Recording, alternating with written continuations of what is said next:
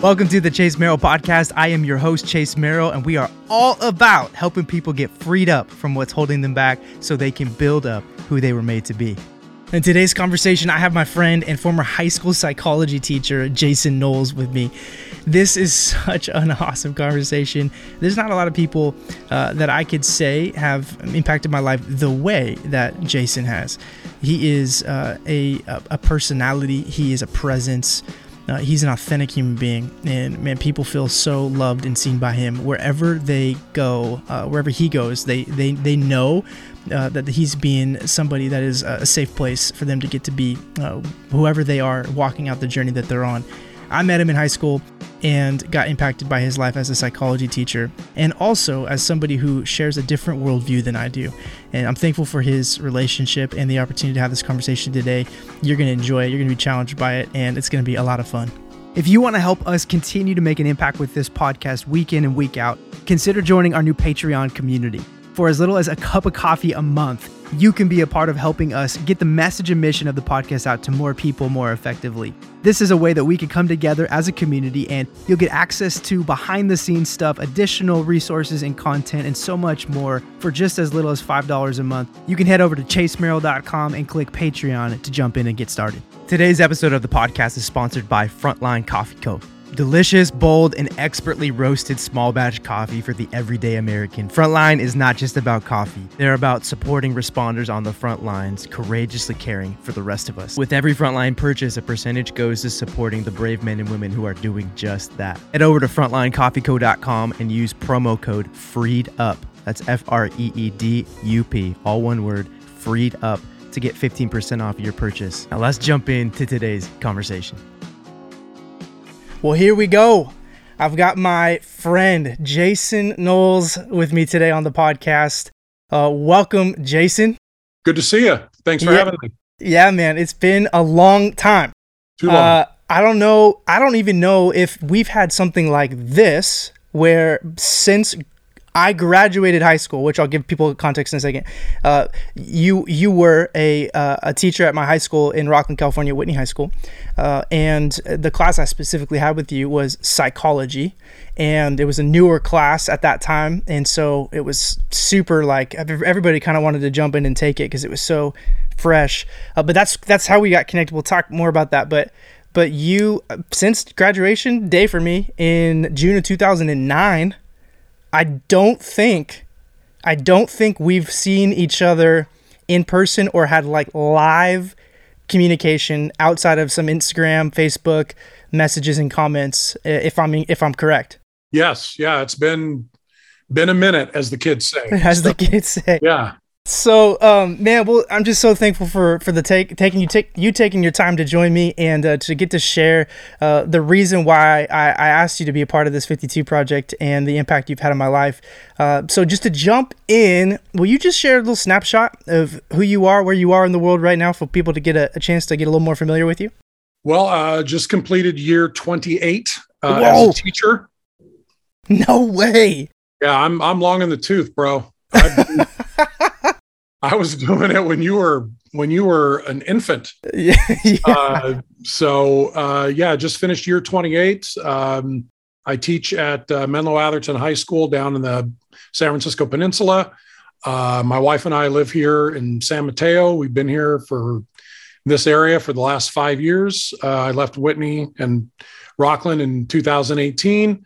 And that's kind of where I am right now, at least physically. I still teach, still love it. I know a lot of my colleagues are thinking about retirement, and that's not even on my radar right now. Wow. Still love what I do and try to get better at it.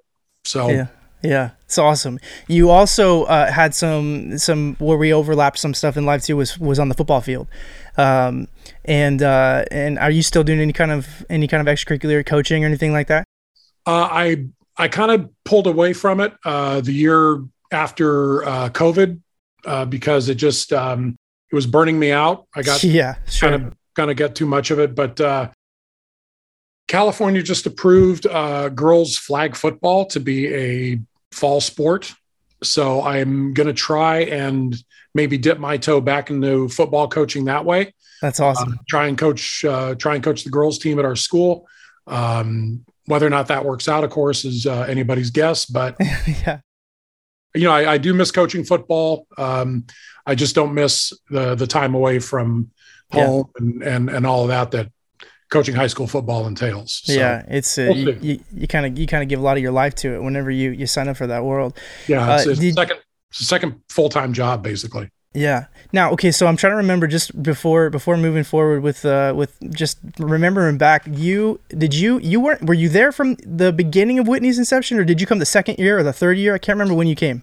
I think Whitney opened in 2005. Yeah, 2005 was my freshman year, and it was my first year of it being alive. Yeah, and I got there in 2007. Okay, that's right. So yeah. So I was not an OG. I was a carpetbagger 2 years in. You were you stayed 9 years after I graduated or so, like that. I mean, that's OG stay. You're there. You're amongst the best of them in the OG Whitney Wildcat land.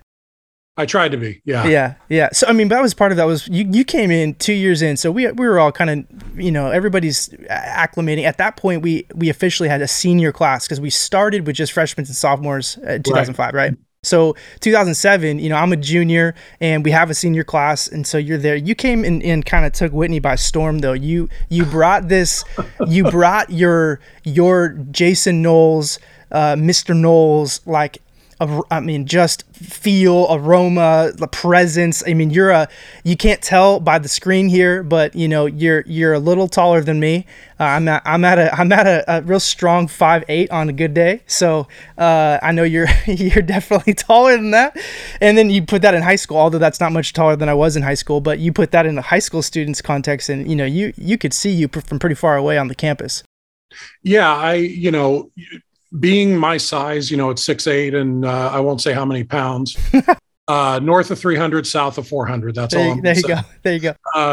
You can either embrace it or you can try and hide from it. And I, tried to minimize it for a long time, and that didn't work out too well. So I just thought, use it.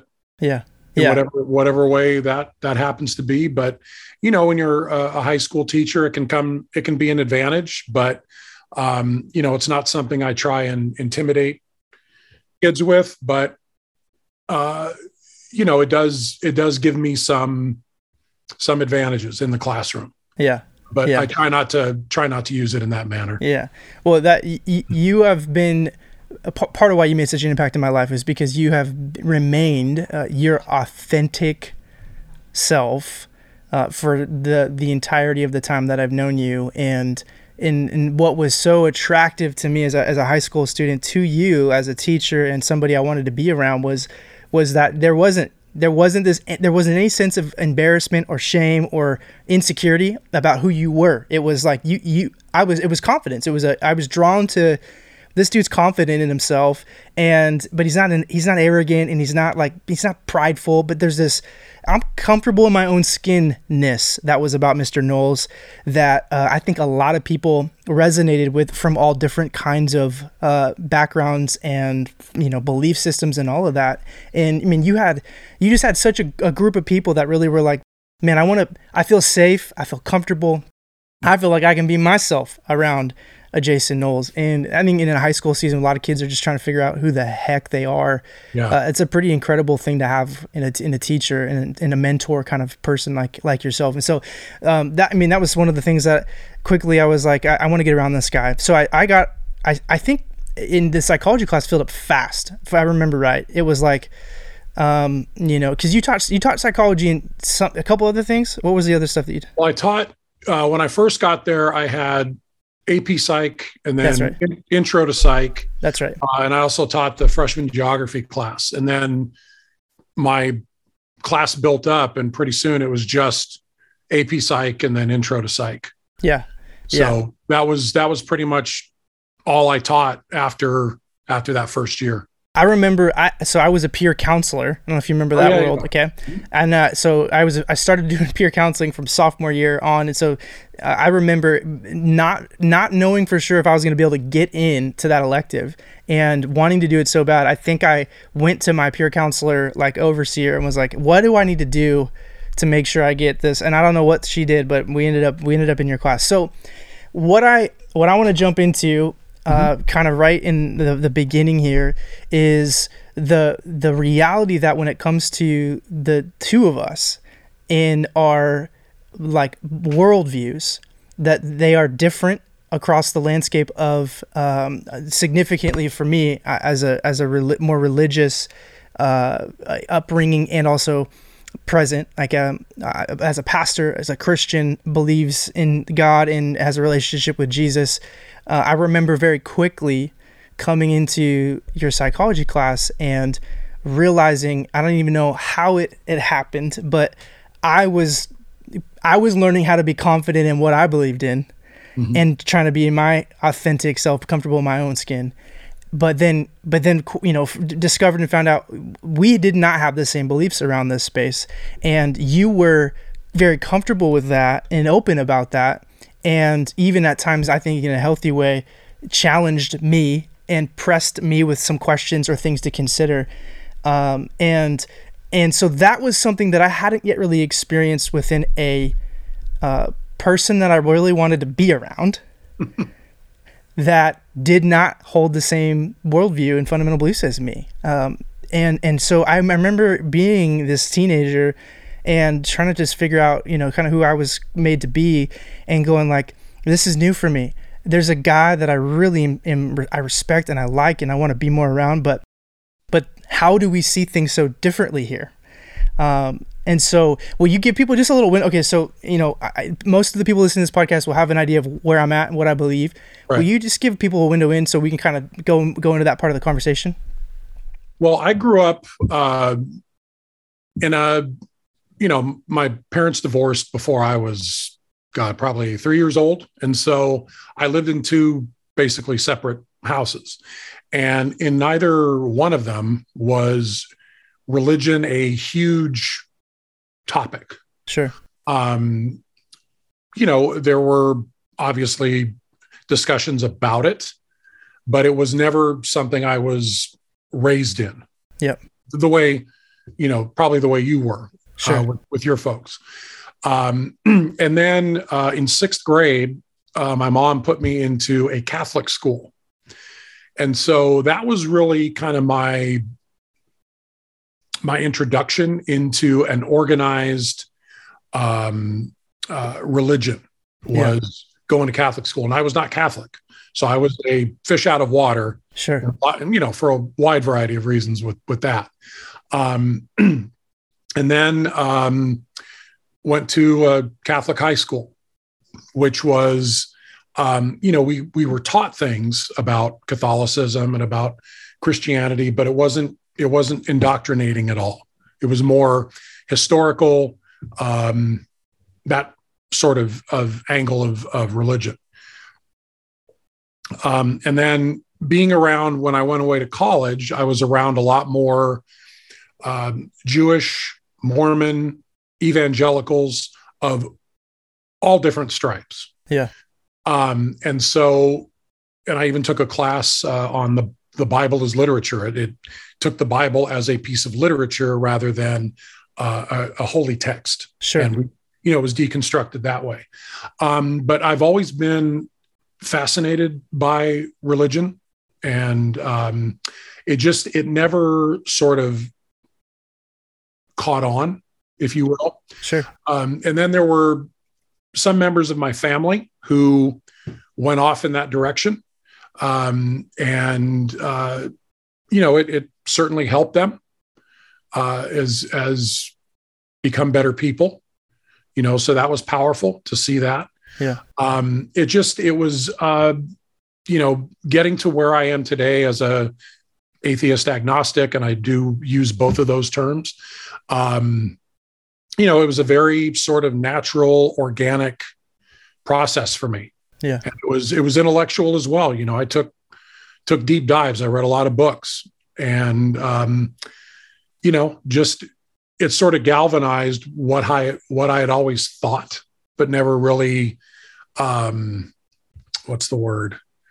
Never really expressed. Sure. People would ask me, what do you believe? And I would kind of tap dance around it. Yeah.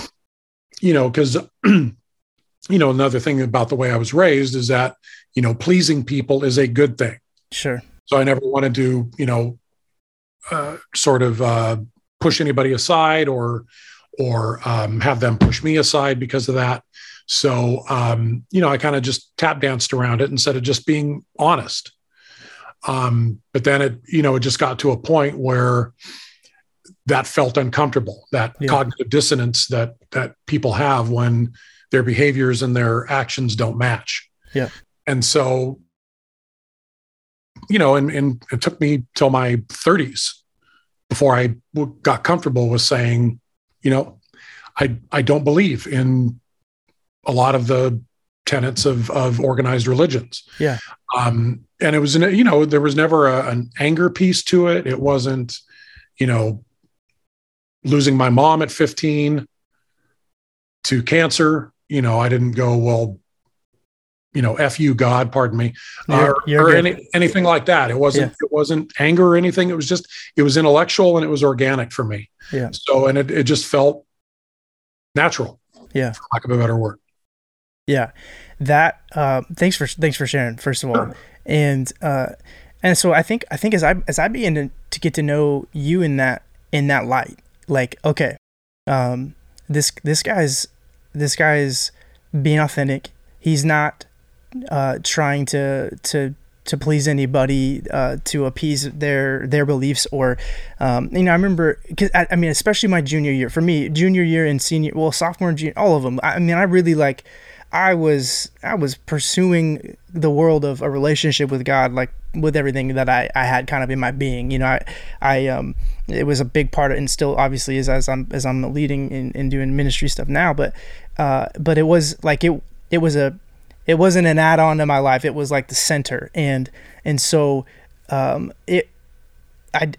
didn't find the same kind of rejection that I would have expected to get from you or someone that represented where you were at in your beliefs with somebody in like my beliefs. And I just had never really seen healthy coexisting of people relationally, where literally to this day, like my whole family loves you, like my mom and dad and my brother. Feelings are mutual. Yeah, and it's like when you win in whatever way, like whatever social media can show winning in life, whether it's something you're celebrating or whatever, or something that you're sharing with that world and we get to receive it, there's this genuine joy in my heart that rises up that's like, yes, like I love that. I mean, this guy's awesome. And I want to tap into this because I want to get your kind of thoughts on, just what you've seen in the world of how it's been, maybe in my perspective, it's been really challenging and rare for people to be able to be, hey, like the core fundamental belief of how I view this whole thing called life is different. And yet, man, we can not only like tolerate each other, we could actually have a relationship or really celebrate when each other, when somebody's doing something. Like, I mean, if I had a kid or, something like that, something I shared, I mean, you were there, commenting congratulations or whatever, things like that. How have you experienced that world in the relationships and the people that you've had in your life with these worldview things? And what is your kind of take on that? How are you seeing it? Well, I try not to be dogmatic about my own beliefs. And I also appreciate when people are not dogmatic about their own. Yeah. Now for me, if you can put it this way, judge people based on how they comport themselves. I don't care. I genuinely don't care what your belief system is. Yeah. When I meet people, that is the furthest thing from my mind. But, I see the husband you are, I see the dad you are. And to me, and, quite frankly, the pastor that you are. And to me, all of that speaks to your fundamental character. That even if, and I realize this is not a possibility, but even if we stripped away the Christianity from you, Sure. if that didn't exist, you would still be the same son, the same husband, the same brother, and the same friend that you are. And to me, that is much more important and much more of a manifestation of who and what you are than what it is you believe. And I believe, and I know that your beliefs are center all of that for you. And to me, that's great. If that does it for you and that keeps you on the path that you want to go down and that you should go down, fantastic. More power to you. I support that. And for me, anybody that is authentic about that and lives that kind of life, I literally have absolutely no qualms about loving them, about being a part of their life or anything like that. Yeah. So my atheism and my agnosticism are probably of the many least important things about me. That's just my intellect. That's how I think. Yeah. That's how I view the world. Yeah. But that doesn't mean that I don't have spiritual experiences. Sure. That doesn't mean that I don't question my own belief systems. I mean, I have taken a baseball bat to my thoughts multiple times and question them a lot. And, I always come back to, this makes sense to me and this works for me. Because I don't feel like a hypocrite. Yeah. And so, for me to reject somebody because they are an evangelical or because they're a Jew or because they're Mormon or because they're anything that I am not, is, to me, that is the ultimate sin. That is the ultimate evil. To take something that somebody may need or enjoy, or that keeps them happy, makes them happy. If it makes you happy, genuinely happy, then I celebrate that. And that to me is what's important above everything else. When you think about, you mentioned part of like where I feel like Jesus is the center, and all of those good husband, good dad, good pastor, good friend. I do really believe that I'm building those things on that foundation of the Jesus world in my life, that being that center. In your life with where you are right now, like you mentioned, you've had seasons of baseball bat to your belief systems and different things or different views or whatever. Mm-hmm. What would you say when you look at, waking up each day, looking forward, is part of the, like, that I don't know what else to say. True north just sounds too cheesy, but like that true north, if you will, like place that's helping you go, okay, this is how I'm gonna be, or this is how, in a moment where I want to say, screw you to somebody, like you're and whatever, I'm gonna choose to be gracious or forgiving. Like, what are some of those things that you go, man, help you go? Or do you have, just because part of why I'm asking, Jason, is because in my context, right, with the majority of the people that I'm around in the Christian space, we have an answer for that world that's well, in the scriptures or Jesus, whatever, that's helping be that foundation. And I think it's challenging for people to see it, how somebody who doesn't has the ability to like still be somebody who's a positive contribution to like healthy relationships and people, if it's, not that. So what is that world for you? I guess the question that I constantly ask myself is, does this help? Whether it's my attitude, whether it's, how I treat the people who are driving on the freeway. Sure. My students, my dog, it is what I'm doing being helpful. Is it helping them? Is it helping me? And if the answer to those is no, then I'm not always successful, but I try and remove that from my psyche or from my experience. Because I think, one of the fundamental things about humans is they want to feel useful. Yeah. They want to feel like they're doing something that is bigger than themselves. Would you use how would you use the word purpose around that? Would you use the word purpose, or would you say, yeah, okay, I'm just going to think about it. Yeah. For me, it was, I guess, my purpose in becoming a teacher was to be for adolescents,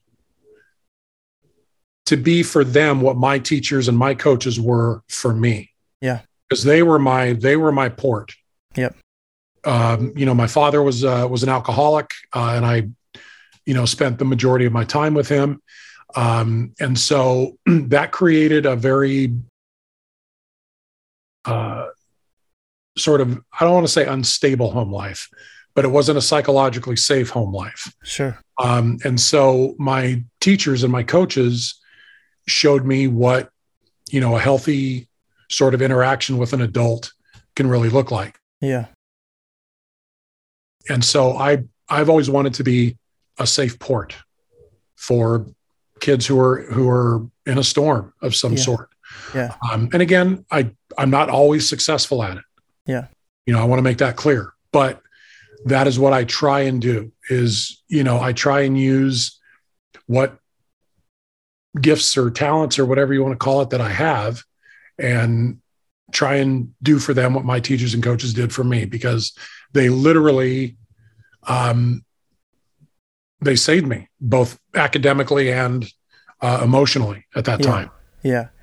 Well, I can 100% confirm, like, that's what you've done. I mean, you have, and I'm my graduation, 2012 is when I graduated. I'm sorry, 2009, I got married in 2012. 2009 was when I graduated. The speech, the teacher chosen speech, or whatever it was called, I forget was you. You came in, and in 2 years, your students were like, yeah, this is the guy we want speaking on our behalf. I don't know. That's a pretty massive testament to a shortened amount of time and your ability to make that kind of impact. And obviously, I know you're still doing that to this day. But I'm really encouraged. To me, I think what's been encouraging is the way that you've engaged the. I remember having lunches. I remember you were gracious enough to say, "Hey, I'll open up my class. You can come have lunch with me, during the school day." And you just were open and willing to engage in tough conversations, questions, challenge, and I wonder why that world is so difficult for so many people, and what would be something that you would say to encourage? Let's take this from two sides for a moment, although I don't look at it like that really at all. But the sides maybe we're sitting on the table. For you to say to somebody on my side of the table how we could be more effective and healthy around engaging people that don't believe the same as us. Like, what would be something that you would say to somebody sitting on my side of the table? And then I have another question to that angle, but I'll stop there for the question's sake. For me, it's boy, that's why did you say yes? This is somewhat of a different question, but what did I do? And it may have nothing to do with that. It's probably brought me food, Chase. Yes, I had to figure out some way for you. No, but for real, like you're sitting here with me today, and on a Saturday, taking your time having this conversation, right? And so there was something, that created enough of you to go, yeah, this dude, he's doing something to where we can do this. Right? And so, and I'm not putting that all on me. I think very much so it's the maturity and the type of person that you are. But how would you encourage somebody that's sitting on my chair to go, how do they have more conversations like this, relationships like this, opportunities to be in people's lives like this with people that just believe in a different space than them? How would you challenge and encourage them to do that better? Well, number one, be a good listener. It's a cliche, but listen to understand, and put your response gun in the holster. Yeah, kind of keep it there. And then, like any conversation, look where you have common ground. Yeah, because and this is what bothers me about so much discourse today, whether it's political or racial or religious or whatever, is people are so they paint themselves into corners. Yeah. With some of their rhetoric. And so I think if you're willing to listen, be willing to ask somebody a difficult question, not to trap them. Right. But to force them to explain, this is why I believe what I believe, or this is why I think the way I think. And then be open to the reciprocal process. Okay, now come at me. Ask me a difficult question. Yeah. Because you know this, being a husband.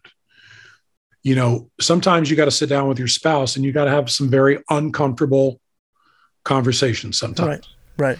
But how else do you grow? How do you grow as a husband? How do you grow as a teacher? How do you grow as a person? How do relationships grow and get better unless you can rip the Band-Aid off and have these difficult discussions, with the goal being not to prove them wrong or not to convert them, but just to understand. Yeah. And when you can look at it through sort of that lens, I knew how you felt and what your belief system was. And like I said, I did not care. Right. Which is not to say I didn't care about you as a person, or that Sure. I didn't care that was important to you. Yep. But that was not going to be the linchpin of our relationship. Right. Now, having said that, there are some people who are in your world who have, and it's mutually sort of kind of put up a wall. Sure. with. But that never made me, I don't want to say feel good, but sometimes you have to do the addition by subtraction thing. Sure. Sometimes, for a wide variety of reasons, relationships become toxic and it's best just to part company. Sure. But with you, that was never a concern for me, because I knew you were genuine about it and it was important to you. Right. And if something is important to somebody, you can find a way to communicate with them, not sacrifice your own integrity or your own belief system, and still live in the same world and get along. And I don't want to say tolerate each other, because tolerance for me has a negative connotation. Sure. Genuinely celebrate and love each other. Right. So I think that's possible. Yeah. I think that's really good. I think part of the tension that I have had as I've continued to mature in my relationship with God, my faith and belief in that world, is that as the more I pursue that and journey and grow in that world, the more I realize what I really believe and what I don't believe begin to get more clear. And as I get more clear around what I really believe, around the fact that I'm literally hanging my hat on the belief that there really was a man named Jesus who lived and he did the things that he said he was going to do, and he died and he rose again, and I'm putting my faith in that kind of world, because that's real for me, and because that world motivates and compels me to go, okay, if this thing is really not all that there is, if there is really an eternity that's got this world and I can see in my belief in the word, the Bible and all that, that's where that's going to be. Then to genuinely love someone all the way to that point of bigger picture love is to long for them to come into a similar belief, not to convert. See, that's just been my challenge. Cause it's like, if I didn't really believe what I'm saying, then I really wouldn't care. Right. For me, if it was nominal, if it was like an add-on accessory to my life, and a little cross that I wore, and was convenient for me because I wanted to feel good sometimes, but if I actually believe it and the stuff that Jesus said is true, then it should compel that person to then go, well, then I hope that this is, and pray that this is something, because it's around that world of a bigger picture of love. And I think for me, where I've been challenged, and I don't see a lot of people do that well, is how do you remain true and authentic to that belief if you really believe it, and still do everything you just described, which was not always be in that like convert mode. And because I have friends in different religions, and I know how that feels, right? And so I can totally put myself in that seat of like, whether it's my Jehovah's Witness friends that are knocking on my door, and man, they are convinced that what they're believing is true. And even though I believe in Jesus and I'm Christian, there's still things that they would say, you don't believe right, you got to believe like us. And I'm going, who are you? So I can get that. And I think it's a tension a lot of people don't hold well, and it's unattractive. And I also think it repels people. And I would just say to you, man, I'm just thankful that you've allowed me in that season of my life of high school to be, I'm sure, overly passionate at times, and even, I don't know, just I remember even being in your class and probably saying some things that you probably were like, hey, simmer down, Chase. I need you to chill a little bit. But you just gave a lot of grace and maturity in that space that I'm just super thankful for, because I think you've helped this conversation so much more than hurt it, and I think it's a big deal. I think it's a big deal and a big missing piece in a lot of our society. Well, and what is a school for? Yeah. You can challenge your students to think differently. Again, with not in the hopes of converting them or making them think that you are right. Sure. But just, I've always been a firm believer in, question everything. There's no harm. There is literally no harm that can come from asking difficult questions. Sure. And, that can be asking God when you're praying difficult questions. Why? Totally. Why is this happening? And the answer may never come. But, if it helps you galvanize, sometimes doing that helps you galvanize that, hey, this is the right way for me. Yeah. And, for me, and I don't reject, Christianity entirely, because I think if you're really honest, you can look at Christianity and there are lessons there that are universal, that are incredibly important about, loving each other, and about helping your neighbor, and being generous, and being kind, and being graceful, being forgiving. Yeah. So I don't, just because the dogmatism didn't stick, doesn't mean the other things didn't. Sure. Yeah. And, when, if I rejected people because of their religious beliefs, I would live a very, very lonely existence. Yeah. I mean, the numbers, the mathematics themselves totally dictate that, if you reject people just because they believe a certain way, that's to me, that's a ridiculous stance to take. And again, if you can ask them difficult questions with the basis for that being, I want to understand this better, right? Then to me, those are difficult conversations that are easy to have. Yeah. Because you're not going in with both guns blazing. Yeah. Right. That posture is really important. Yeah. So the kind of the why of this whole podcast, helping people get freed up from the things holding them back to being built up into who they're made to be. It seems and appears to me, and it has since I was, with you in high school, that you really are walking in who you were, made to be, who like you, when you think about your life and the person you want to be, like you're walking in it. I'm sure there's areas, you want to grow and have different things that are whatever, but like, I think it's pretty obvious to most of the people that interact with you, like, again, that confidence and security that you exude and have been walking in for a long time, is there. You're doing something right. The question I kind of want to, you're experiencing the who you are made to be part. What in your life, or maybe even now, do you still see some window? What's something that you feel like you were held back by, that you overcame, that you got freed up from? Sure. That's something that, just made a big and significant impact.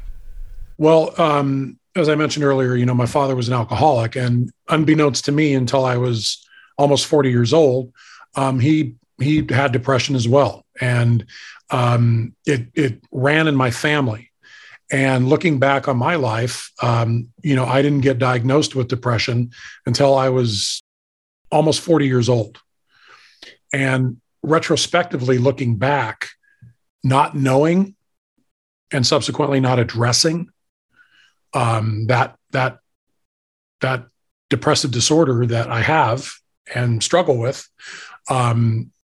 really kept me from living an authentic life. Yeah. And so in the early 2000s, I started going to counseling and seeing professional therapists. And that quite literally saved my life. Yeah. There was a very dysfunctional marriage in there that, I had to find a way to get out of, and finally got the courage to and admit to myself that it was not working. There was a suicide attempt in there. And, I couldn't sit with all of these things that had been bothering me. And it wasn't an event-based or a stimulus-based depression. It was how I sort of was viewing the world and how I was viewing myself within the world. And so with the help of a lot of therapy, I saw the world as less black and white and started seeing myself in less black and white terms. And so that provided me with a lot of clarity about, because the confident person you saw in the classroom was masking a massive amount of insecurity. Sure. Massive amount. And so I had to kind of find a way to reconcile. I had a therapist, who said, when you look back at your career as a teacher and look at all the relationships you formed and look at what kids say to you and write to you, he's like, does it make any sense that you don't feel like you're doing anything, that you don't feel like you're contributing? He's like, you're being ridiculous. And he put it in those terms. I don't think he said those words, but he said, the data supports, right, that, you're pretty good at this. Yeah.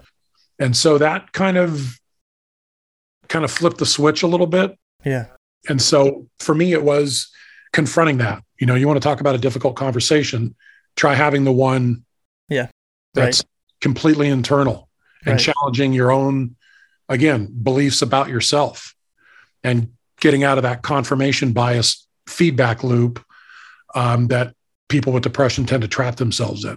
Yeah. So for me, that was the kind of the linchpin that got me out of the funk, so to speak. And, I still regress sometimes and go there, but the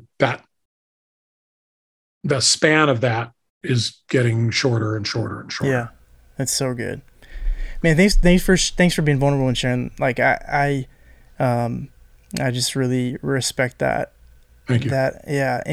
And I know there's a lot of people who are going to resonate with that, and I'm inspired by just that journey. I at maybe some other time I'll jump in, and in fact I'll on another episode in the coming weeks and months I'll unpack more of this side of my story I haven't really shared yet with really very many people, but the 2022 was the hardest year of my life, bar none, on a personal level. And part of what walked me through that journey was beginning to see a counselor and therapist twice a month throughout the year. And it was a game changer. I didn't realize a lot of things that I needed to unpack in different ways, that they were, I've never been against counseling. I've never ever. I've always. As a pastor,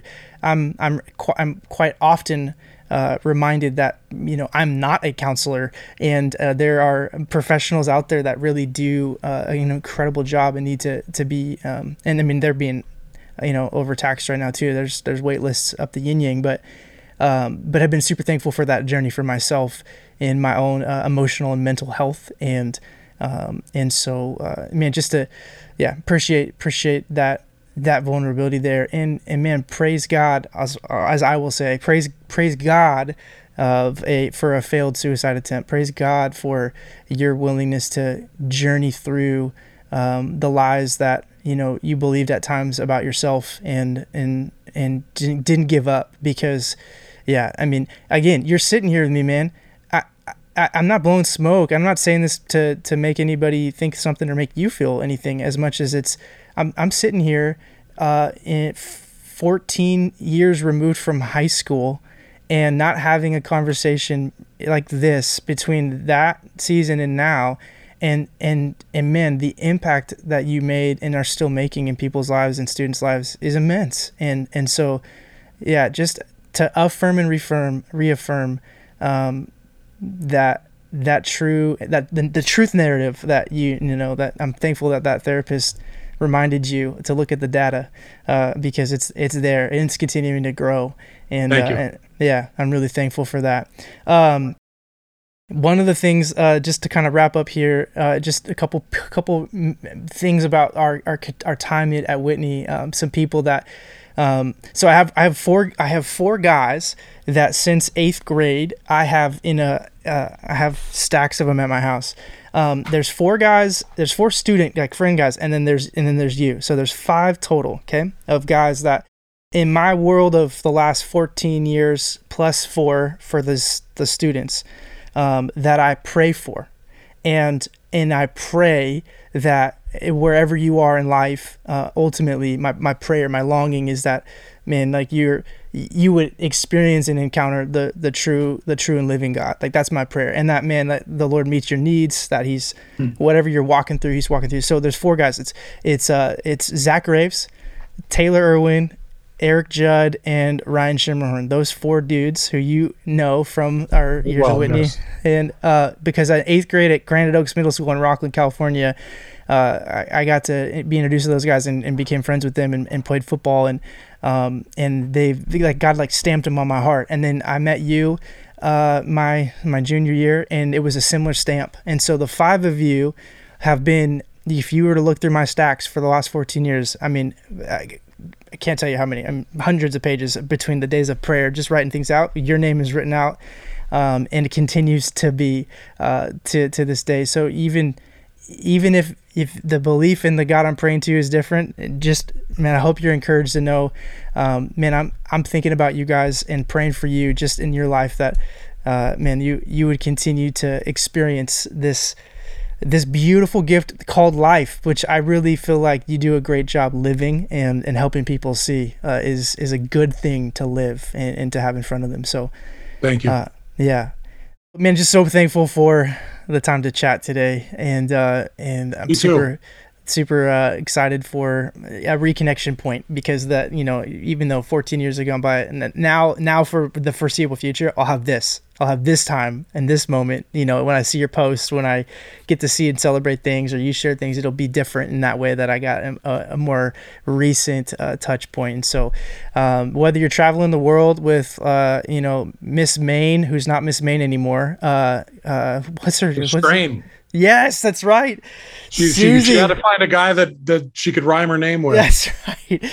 Oh man, you guys brought so much life to Whitney. But man, thank you to the time today, and thanks for making an impact on my life. Keep making an impact on the lives of those students and people that you have in your life in front of you now. So you too. Thank you, man. With that, thanks for listening. Until next time. See you later. Love you, man. Love you too.